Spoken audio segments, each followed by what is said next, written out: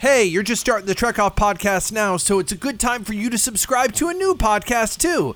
The Totally Super Podcast is me and my good friend Arthur reviewing every single superhero movie ever made. That's right, it's called Totally Super. It's put out by Geeks Radio. It's like Trek Off, but for superhero movies. Maybe not quite so dirty, but it's still fun. So check out Totally Super. Search for it right now. Whatever you're listening on right now, whatever you found Trek Off on, just use that to find Totally Super and subscribe. Okay, enjoy Trek Off. It's time for Trek Off. Set phasers to love. Welcome to Trek Off. My name is Justin. And my name's Alexia. And today we have some stuff to talk about. Hey, we're going to start on a down note because that's the way to start a comedy show. I mean, you're really fucked when there's a down note. It's like, do you start there? Do you end there? Because that's not good either. Do you try to slip it in the middle? But then it seems like it doesn't matter. You just fucked either way. And I don't know how much we're going to just be on this or we're going to be on later. But let's just call it out right on Front Street here. Aaron Eisenberg, the actor who portrayed Nog in Star Trek Deep Space Nine, passed away really suddenly early this week. The cause of death is not entirely known. He'd been sick on and off. We'll talk a little bit about that. But he was rushed to the hospital very suddenly and died very quickly after that. And I thought that we would have a little bit of time to talk about him and to talk about Nog and to sort of talk about what that Ferengi meant to us. But did you, I guess Mr. A told you about it this week? Yeah, I think he mentioned it yesterday or something. And I was like, wait, what? Because, it's not like he's relatively young, you know what I mean? That's always so much sadder. At least when somebody has a nice, long, full life to give what they have to the world, you can sort of use that as a balm, And when they're young, you can't look at it as the truth, because we were just talking about, I think he made a reference to Star Trek.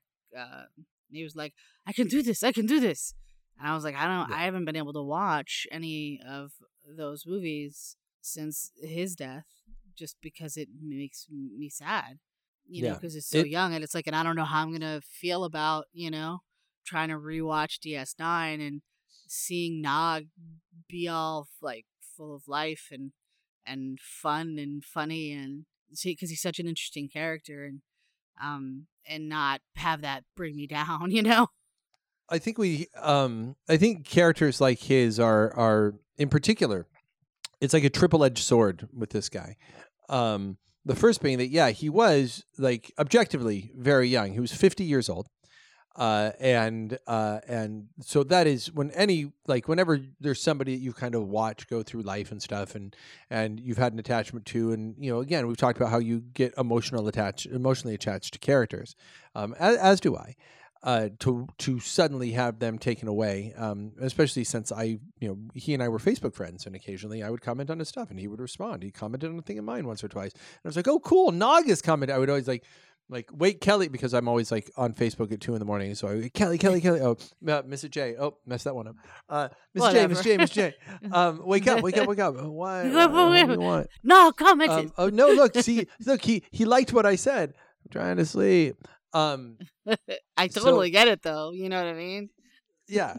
He was accessible. He was accessible to fans, and he made fans into friends. And that's sword number one of the triple-edged sword. Sword number two is that he played a young character, and we saw him. His character was basically a child. We watched him grow up, and that is even harder because you feel like you watch somebody who is full of promise, even though this character is nothing like Aaron Eisenberg. I mean, Aaron Eisenberg is not a Ferengi from a Ferengi culture who was raised in space on a space station. I mean, clearly they have, but you watch, but you still feel like you watched him grow up. Yeah. You know? And then the third edge to a sword like this is these shows that we love that are right on the cusp of modern television that we've talked about a lot, that shows that are specifically serialized. Deep Space Nine is still an SD when you watch it. It's not an HD, and that's the one thing that gives it sort of the gloss of being of the past.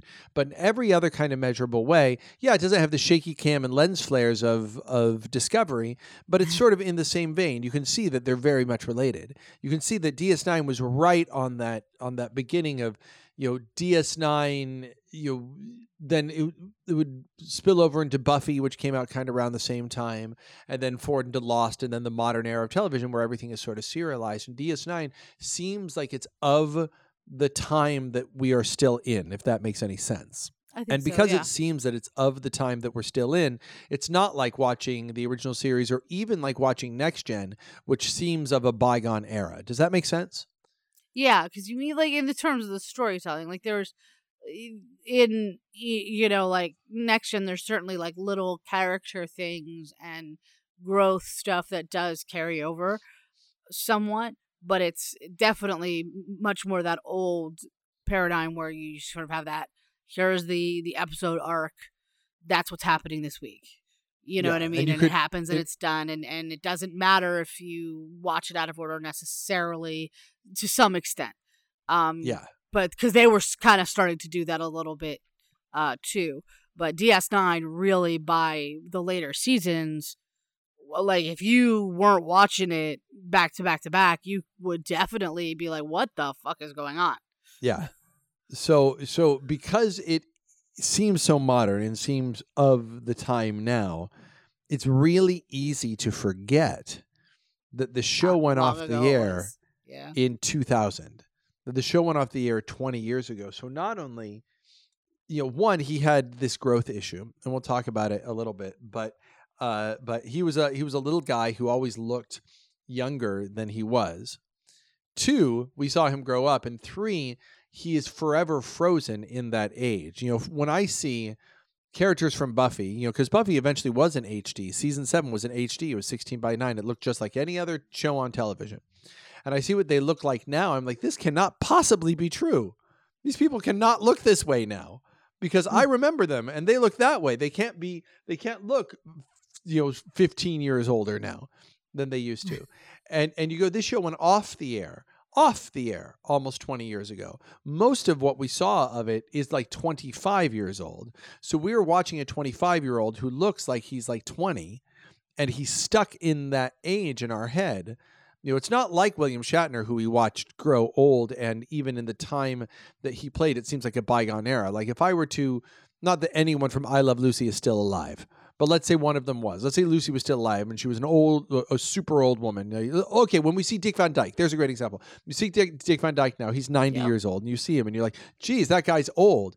But that guy didn't do, he did like all the early stuff, and then I saw nothing until he was doing Diagnosis Murder, which suddenly he was an old man in that. And he's just gone from like old man to like older man. And so there's not that divide where like somebody stopped and then you see them and they're just an old person with a walker. He is frozen in time as seeming 21 in my mind. Yeah. So that being the case, and behind the makeup, like you don't get the sense of the age. It feels like this super young guy just died, even though that's not true. I mean, this guy was married, he had kids, he had a life, he had multiple careers, he was directed for the stage, he had all this stuff that was not that, but his youth is forever etched. Am I making any sense? I think so. Yeah, I feel you. Because he just like when I hear Nog, there's like a specific picture that enters my brain, right?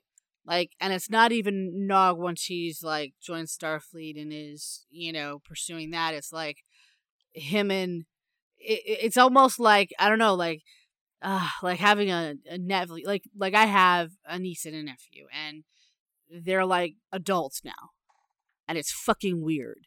You know what I mean? Like, cause I'll look back at like photos from my wedding and see my little niece, cute as a button, didn't know she was supposed to actually throw the flowers, just walking down the aisle with this basket. And she's just this adorable little doll. And she's in college, a full grown person and stuff, you know? And it's weird. But for me, there's a part of her that's still there. And that's even more so with someone that I don't like, something like, with Nog, where it's, that's where I saw him, and unlike you, I wasn't Facebook friends with him. So, I see him and Jake goofing off as kids, trying to figure out how to be the only like two kids on this like really not fun space station. I'm trying to make it fun.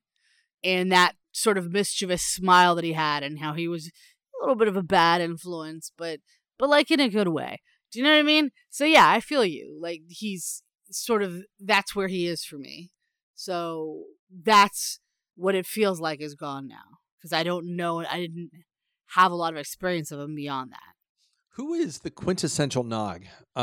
Is a question I'd like to ask you, because I know my answer. And I would tell you my quintessential Nog is Nog in the very brief time that he was in the Starfleet Academy uniform. That's how I picture him. I don't picture him once he's in the full-fledged Starfleet uniform, and I don't picture him as the little kid Nog. For me, there were many great Nog episodes, and strangely, this is not a very good episode, but the episode The Valiant, where there was the other Defiant ship that was being flown by like the cadets who had taken over. Not a great episode, but great Nog in that episode. And that's sort of the quintessential Nog for me, is the Nog who's Starfleet in training. And that's sort of what I think, because he is one of these characters that should not have worked. He's a character that if you had told me the eventual arc, I would have put my hands on my hip and said, that's stupid. That's never going to work. Yeah, I agree. I would have been like, that's ridiculous. It has such a great arc. And it shows, and what's so great, especially I think, about his arc is, because you have these arguments between, like Sisko and he's like, you gotta, like, and you, I'm sure, can relate to this much more than I, being a parent, being like, I don't want you hanging out with that Nog. He's a bad influence. Like, you had those conversations when I was growing up. Like, I was a perfect little angel. I never did anything wrong. Legitimately, I was very boring.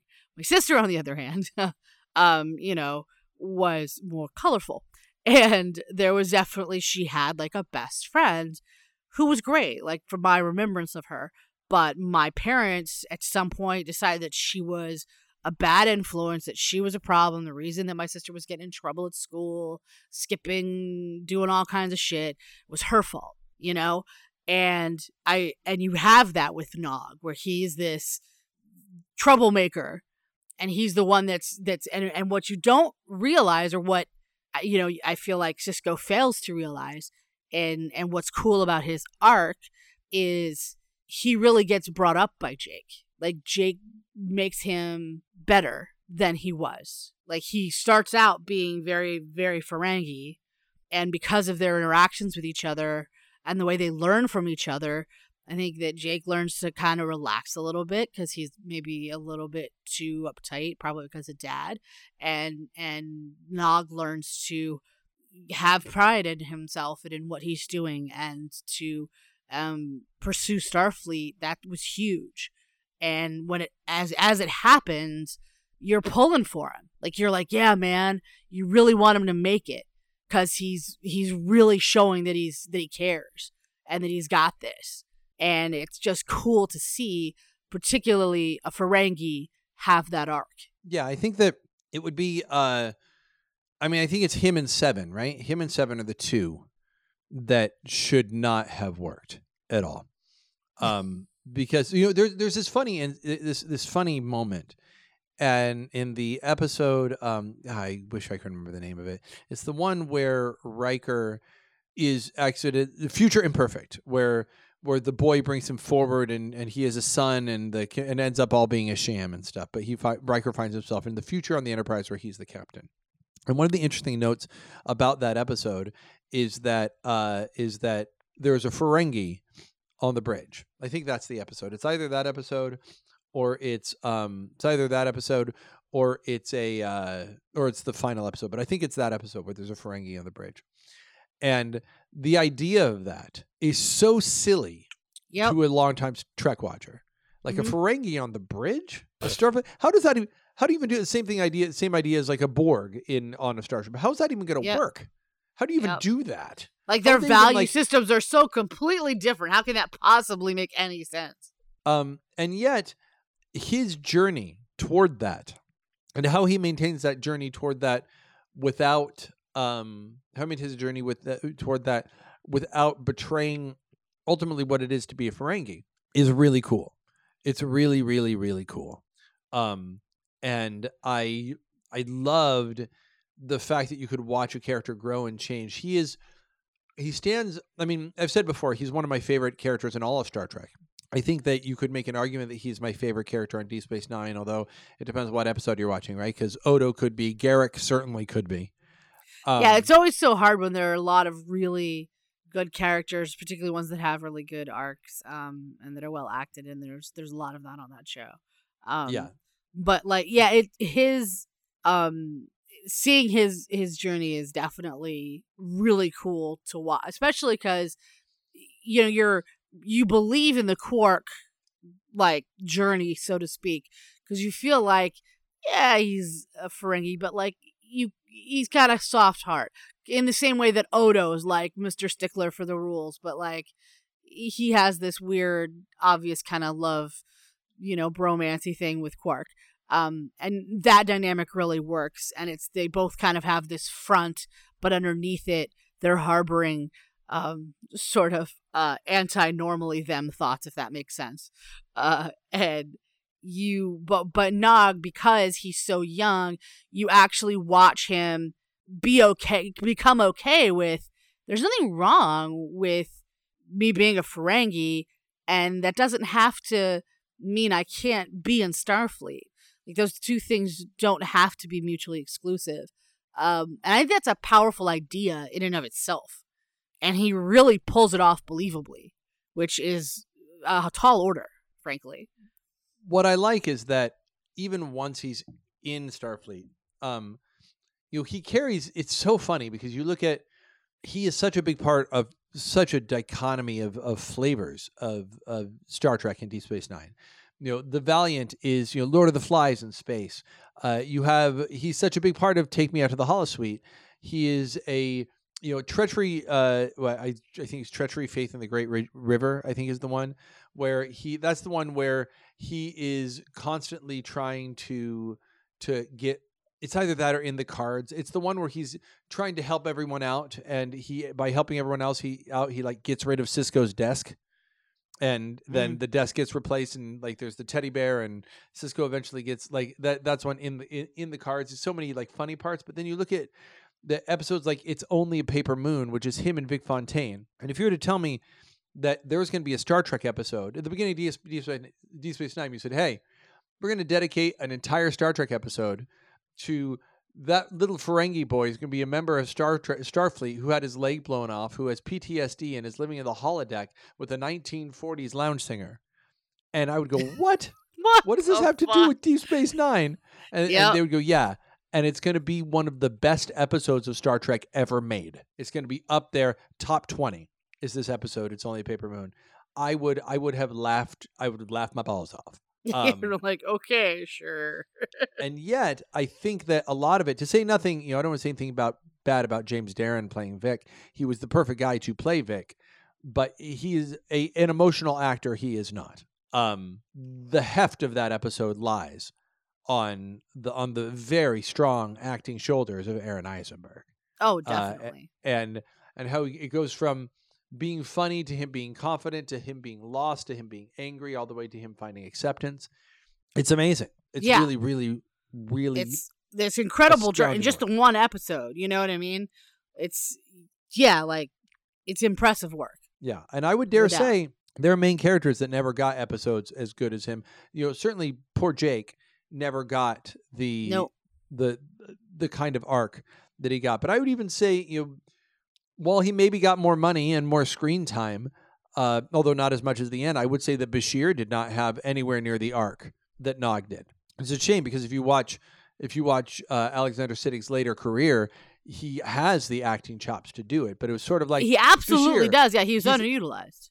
He's a buffoon. No, he's not. He's genetically enhanced. That's it. That's what you got. That's pretty much all you got.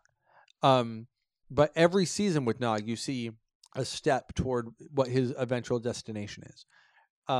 It was so interesting what he did. The three, Quark, Nog, and Rom, what they did for the Ferengi as a species. Oh, on Star Trek. Yeah. They took and it's interesting because both Rom and both Max Grodenchik and Armin Shimmerman both played Ferengi on Next Gen, and they were your stereotypical, yes, going to get the money Ferengi. But if you look at what the three of them did on Deep Space Nine, it creates a show that is the characters are suddenly some of the most, because I never liked Ferengi episodes on Next Gen. I was like, ugh, I hate these guys. But what the Ferengi became on Deep Space Nine was so welcome. Like whenever there was a Nog episode, it was so welcome. Yeah, it was so much. It started, I feel like, as such a I don't want to say flat, but it kind of was a generalization about, and I think, it's like, I don't know if this is purposeful or not, but like this is the beauty of Star Trek, whether it's on purpose or not, is that you've got this idea, right? This is what the Ferengi are because this is how you see them in Next Gen, right? And it's very surface. It's very, this is all they care about, And then you get to Deep Space Nine, and you've got these three Ferengi characters that you are around, and you have episodes centered around them, and you have episodes where they go to the homeworld, and you learn there's so much more to the Ferengi than you knew. Well, it's interesting because Ferengi, and I forget which African language it is, but maybe it's Swahili, but there's an African language where the word Ferengi means white man. That's what Ferengi means. That's where the word is from. Really? Yeah. And the idea was the Ferengi is a reflection of us. Oh, absolutely. And it's clear. It's like, if you even take 2 seconds to think about it, it's like, well, of course. Yeah. It's maybe a little ramped up to make a point, but, the misogyny and the, sort of obsession with wealth and the accumulation of it. But they do such a good job of showing that, much like people, right? Even though you could say that about us, people are still individuals, and you get to see that, and you get to see that fleshed out and realized on Deep Space Nine by having these characters. And you get to see because I really get the feeling like part of, maybe not so much, damn it, not Quark or Nog, but Nog's father, Rom. I always feel like he was always a bit different, right? But I feel like you see definitely with like Nog and Quark, you see their changes, the way they grow is a result of them interacting not just with the Federation, but with multiple different, cultures, and how that can sort of open your world up a little bit, which I think is a big theme in Star Trek. That idea of here's the unknown, and you can be scared of it, or you can be awed by it, but at the end of the day, if you interact with it, you're going to learn and you're going to grow from it. And that's why they do what they do. That's why they're out there looking, I don't know if this is going to make you happier or sadder to know or to think about it, but his last project in his life was that he was a podcaster. And he created the Seventh Rule podcast, which is a Deep Space Nine related podcast with him and another guy and Sarah Clofton, who played Jake Sisko. And so you could listen to Nog and Jake talk about Deep Space Nine if you so chose. And And it's worth noting that, like, if you look, this is how sudden this happened. They were starting, they did a review of, and this is the sort of thing, I don't know why I do this. Whenever somebody dies, I always go onto their Facebook and sort of see what they were up to right before.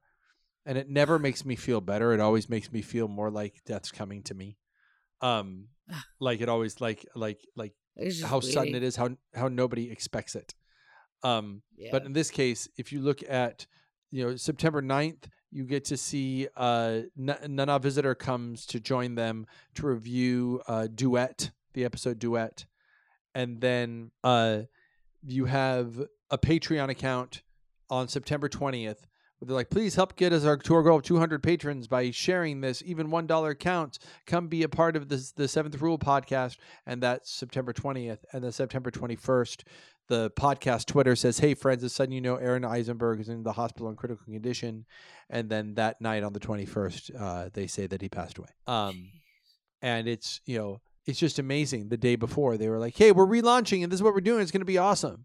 And then things happen so fast that like I said, I always go and look at those sort of things because I feel like it'll give me some sort of clue, I guess. But it never really does that for me. It ends up instead making me go, holy crap. Like, it's just like, that's how fast it happens. Like one day they're like, hey, here's our plans. We got big plans. This is what we're going to, because before they did that, like somebody made new artwork for them and they're like, yeah, this is coming. This is what we're going to do this month. And then boom. And it's scary. It's like it's scary to watch that. I don't know. Is that macabre? Is that weird that I do that? Am I the only one that does that? I mean, I don't. I think everybody deals with death and dying in different ways, so putting a label on it, I don't think is useful or helpful. I wish it gave you what you were looking for instead of not. But it's not like, how could you do such a thing? That's so crazy. Do you know what I mean? Yeah. Like, I don't think there's anything super weird about it necessarily. Like I said, everybody deals differently, and it definitely makes me sadder too. I don't know what's sadder. You know what I mean? God, it's that's hard. I don't know if it's worse that everything was going great and they're getting ready to sort of embark on a new adventure, and then you just have one bad day, and that's it. Yeah. Or if life sucks and he's not producing art anymore and he's just like, fuck all this, and then he dies, and that also sucks.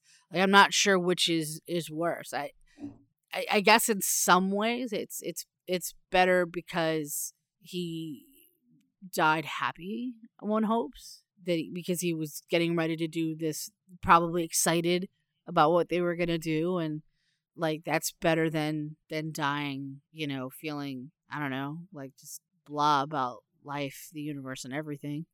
Yeah. I know. It's, I don't know. I mean, it sucks. I don't know why things like this, because Deep Space Nine is the show I've watched more than any other show. I think it's to this point. I've watched it all the way through from front to back. And if you compare that to the original series, keep in mind that is it's twice as long as the original series. So it's like watching, if I've watched it 5 times through, it's like watching the original series 10 times through, which I know I haven't done every single episode.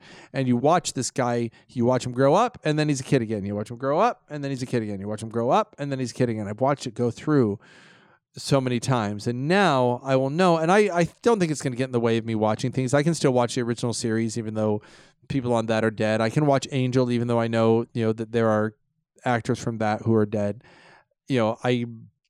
I just have a harder time. I think this time when I watch it through, like, there's always going to be that twinge, like, oh, and that's sort of like when I see. I have a harder time when they're younger. Like, I still, like, it took me a while before I was able to watch some Spock again, but it felt more like I have that. It was more of a comfort that is out there and he's not really gone. And for some reason, to me, I guess when they're younger, it's more like, God, they were so great. What more could they have done? They just didn't get the chance. It's really interesting when you say that. That's the part that brings me down. It's interesting when you say that, and this is true for any show, but especially for a legacy show, because there are shows out there that like look at all the shows that are on TV right now and all the shows that are on later. But the last 20 years, you're going to boil down. You're going to go, oh, okay, Lost, Buffy, ER, CSI, The Walking Dead, Game of Thrones. You know what I mean? Like of the hundreds of shows, The Big Bang Theory. Like you'll probably come up with 50 shows out of the 1,000 shows that have been out there. And some shows like like ER, CSI don't really hold up to rewatching because they're so procedural. Oh yeah. Shows like certainly nobody's going to get to the end of Everybody Loves Raymond and go, let's start back at the first episode again. Like I guess there's someone, but like it's not going to be something that is done because the arc isn't there. The thing about Deep Space Nine in particular and legacy shows and Star Trek shows, in general, is that people do watch them over and over and over and over again. Like people do. I've watched Voyager 3 times through. I watched Enterprise twice through, and that's my least favorite. Like I've watched that probably 3 or 4 times through. Yeah. And it's interesting if you listen to specifically Voyager, if you listen to Kate Mulgrew talk. And Shatner talked a little bit about it too, and Patrick Stewart actually watched The Captains, I guess is what I'm saying. But if you particularly listen to Mulgrew and Shatner and Mulgrew and Shatner and Patrick Stewart talk, they talk specifically about what sacrifices they made in their lives to play these characters and be part of these shows. And it's interesting because if you look at a life like Aaron Eisenberg's, he gave 1/7 of his life. He didn't know that would be the case, but he gave 1/7 of his life just to playing Nog. And he gave kind of the rest of his life after that to remembering playing Nog. He appeared at conventions in makeup. So he would come to conventions as Nog, and you get signings with him as Nog. Wow. So Nog was over half of his life, but specifically regarding the shows that he taped. What he gave us was his time. And while his talent was considerable and his work was important, what he gave us of his life was his time. He gave us years of his life, and we took them. And we took that time, and we enjoyed that time. And I go back through over and over again, and the time that he gave to millions of people, he has given to me personally. He gave me a personal gift because there are at least 7 or 8 Nog-centered episodes that have brought me joy that I think about. We've talked about. I've watched them over and over again. He has given time to me because I've taken my time to enjoy the time that he lost, almost as if he put time into the community chest in Monopoly, and every once in a while I get to hit free parking and take his time for myself and enjoy it. And the thing is the investment of time that he made goes on forever. I think that's really interesting. Because if you were to take his 50 years and you go 50 years times 365 days a week times 24 hours a day, and you assume with bathroom breaks that every episode of DS9 takes you an hour, then what you end up with is a certain amount of hours of his entire life that he got to live. And yet, I would dare say that given the amount of people who've watched him and watched him and rewatched him and rewatched him and rewatched him, 10 times that, 100 times that of time has been given for people to, like we said in the Ed Chekhov movie, just get out of their lives just a little bit and escape into the art he created with his time. Yeah. So in a way, he got to live to be 500 because he didn't get to enjoy it, but we all did. And what gift can you give that is better and more important to anyone than the gift of your time? Yeah. It's all you have. It's the only currency that you have. Money will not do you good at the end. It will not get you more of it. Nope. All you really have is time. And he gave his, and 100-fold people have had that time given back to them. And it was an amazing investment into all of our lives. And, I know this is a weird, big old episode to give to a guy who, to the outside world is just a bit player. He was a recurring character on a lesser known Star Trek from years ago. But I mean, correct me if I'm wrong, there was something special about what he did, was there not? Yeah, Like, I think so. Yeah, like that's why I said I what you just told me about the whole the podcast and what they were gonna do. Like, I guess in my brain I can imagine like, God, how cool would that have been? Like, who knows? Like maybe a year from now we would have been like, hey, let's do a crossover episode. And they would have been like, yeah, totally. Like, and how cool would that have been? And it's like you think about the stuff that I do anyway when they're young. I think that's what I'm saying. I think about what's gone, what can't be now, like what we're and I think that's the sadness that comes. I think eventually I'll get past it and I'll just be able to enjoy getting to see him. That is one of the things I love about film. I love about TV. That makes it like, because I love theater. I love the transience of it. I love that it's different every time. I love the energy, exchange of the people in the room.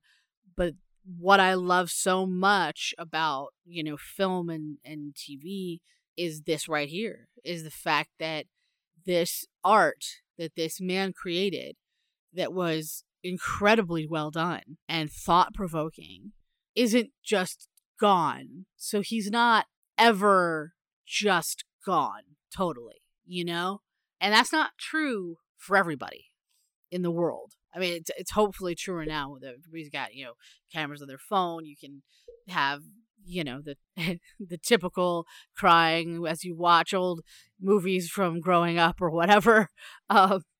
But it's so cool that part of him gets to live on. I feel like it's just easier for me to accept when they've lived a really long, full life and there's more out of their art out there versus they had more art to give and we're never gonna get to have that too. Like, I want more. Like, I'm a greedy bitch. You know what I mean? Like, I'm just like, but wait, I really liked that. I want more of that.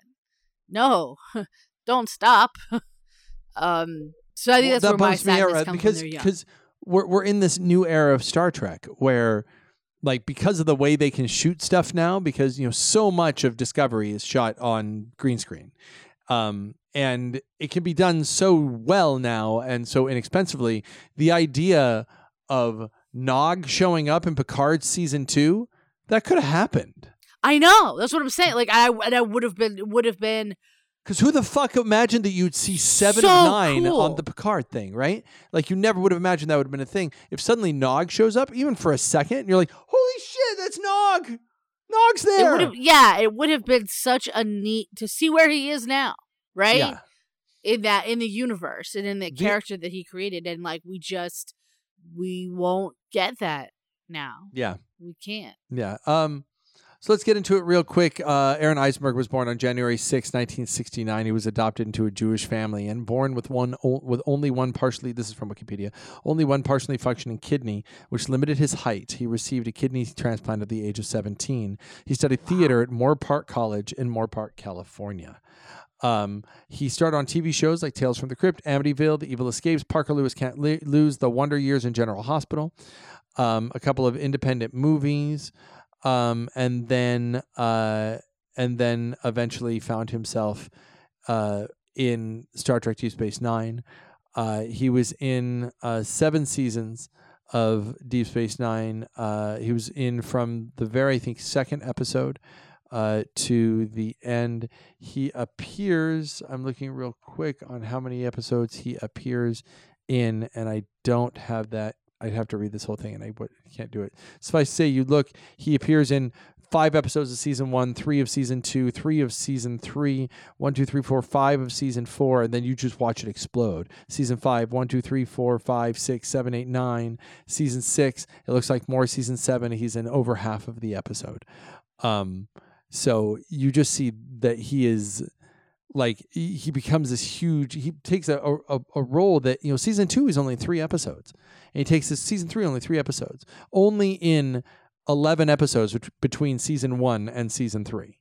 And yet he takes this character and it just explodes. And because and that part of that absolutely needs to go to his credit, because, let's not pretend that if he wasn't able, if he couldn't bring it, if he didn't have more to give, And if people didn't respond to his character, they wouldn't have written more for him to do. Like, we know that's how this shit works behind the scenes. You know what I mean? So we know that's why we got more and more of him, because he, was interesting. You wanted to see his character. You wanted to see what was going to happen next with him. And that's all him. Obviously, if the writing had been complete crap, it's very hard to salvage that, even when you're a good actor. But it wasn't, and it allowed him to show what he can do. And the more that he showed what he could do, the more they were like, "Hey, let's give this guy some more stuff to do because he can do it. Like, let's do it. Let's do this shit." And that's awesome. That's very. I mean, that's a tough thing to do. You know what I mean? To start as this character, like you said, that just showed up sort of randomly. Like, you and I both know it wasn't like they sat down when they started Deep Space Nine and they were like, "So we have this character Nog. This is what we want to do with him. We're gonna have him just be the Quark's brothers. He's gonna be Quark's nephew. He's gonna be around a little bit so he can be another younger character for JK to interact with. But then we're gonna have him, as he grows up, want to go into Starfleet and blah, blah, blah. Like, that shit was not fucking on the table. Like, that shit happened because he brought it. He brought something really engaging to watch. And they were like, "Hey, you know what? We could do some shit here." And that's impressive, frankly. Well, and I think it's a testament to the power of good hard work and doing good work. Because there are a lot of people who guest starred on episodes who eventually just sort of went away. And Nog became super memorable, even to the point where if you were playing Star Trek Online, you could probably play with him now because he has been the voice of Nog on Star Trek Online, which is still running. It's still out there. So I mean, this is a guy who, again, gave a lot of himself to the Star Trek franchise, and I think that we're all the better for it. May the great river bring you endless profit. You are the Negus of all Ferengi, as far as I am concerned. Certainly my favorite Ferengi. Certainly one of my favorite characters in possibly my favorite character on Deep Space Nine. One of my favorite characters in all of Star Trek. Aaron Eisenberg, man, thank you very much for being awesome and everything you did. I wish you had more time, and I wish that you could see the outpouring of love that came. I think it's one thing, listeners, that I would take from this is that. It's not like he is, when Shatner dies, we'll have a much longer episode. Like, that's, when one of our friends dies, we'll have an even longer episode. But even when there's something like this where you're like, oh my gosh, here's a guy who just touched my heart a little bit, and we have some time to think about it. Wouldn't it have been great to have done this before he died? And more than, not that he would have cared about an episode just dedicated to him, although if he found out there was one, he probably would have listened to it as a podcaster. Take the opportunity as you have it to celebrate the people that you want to celebrate when they're here to appreciate it. Because it bums me out when people go, "Oh man, I wish I told them how great they were." Yeah. And people need to hear that stuff. We need to hear that stuff. It's interesting. Let's say we record this podcast until the day that one of us dies. There are people who are discovering the podcast. There are people right now who are listening to this episode in 2024. Who have just they're just working their way through the Trek Off podcast, which we're going into, by the way, in February, what will be our 10th year, and at the end of February 2021 will be February 9th, 2021 will be our 10th year of trekking off. Holy shit! Yeah, we've been trekking off on the internet for you for 8.5 years. Wow. Yeah, it's a lot. So people are working their way through, I think about, people I've known. Of course, I think about, our buddy Brian. I think about that guy a lot. And just gone, geez, why do we, just take a second to go give him a call and go, "Hey, you're awesome, man." So if there's someone on your mind, doesn't need to be us, someone that you're thinking about, you just want to say, hey, you're awesome. Go do it right now. Like, do that shit. Like, I don't think people do this enough, period. Even if it's just somebody who brightened your day up when it was bad one time, like, fucking tell them that shit. It doesn't cost you anything. Just do it. Just send them a message on, Facebook, or text them, or Twitter, or whatever. There's so many things now. Just say it, because there's no bad that can come from that. No one's going to be like, fuck that guy. They're weird. Why would they say that? Why would they say that? Like, that's never going to be poorly received. Like, perfect example, I was leaving a doctor's appointment, and this lady saw me, and she asked if she could pray for me. And as you know, I'm like agnostic. I'm not sure where I fall. I think there's something higher than us, but I'm not sure what. And it's like, absolutely. But it was such a beautiful and sweet gesture. Here was this stranger who saw someone in pain or going through something, and was like, I would like to pray for you. You know what I mean? Like, who says, nah, fuck you and your prayer? You know what I mean? Like, even if you don't believe in whatever the thing is, it was like, I would like to meditate on you. I would like to pray to Buddha for you. I would like whatever the thing is. Like, it's kind of like that. Like, showing another human being kindness, and that you care about their existence, and that it matters to you in any way, however that might be, is good. There's nothing bad that can come from that, and we don't do it enough. So, like, do that shit. Yeah, and you hit on something really important, that there is a no barrier to entry for giving people positive things to say. Now, don't lie. Don't bullshit. Don't say it if you don't mean it. Don't be demonstrative for no reason. But if you're thinking a thing, that's all I'm saying. If you're thinking a thing, if a thing has popped into your head and you go, you know what? I'm thinking this. That is the time. And it's so easy. If you're on Facebook, you just have to type the first 3 letters of their name and they'll come up. If you're on Twitter, do the same. You have their email. You can text them. You can say it to them. You can, just go, here, man, here's the best gift I can give you. You're great for this reason. You did this thing that I really like. Thank you. Thank you, Aaron Eisenberg, for being a force for good. We appreciate it. Yes. Thank you, Aaron Eisenberg, for giving us a wonderful character that you brought to life. And for, I'm sure, the myriad of kindnesses that you did in your everyday life, and the people whose lives you touched, that you may not even know you touched. Thank you for that. Yep. My name is Justin. And my name's Alexia. Trek off. Trek off, bitches.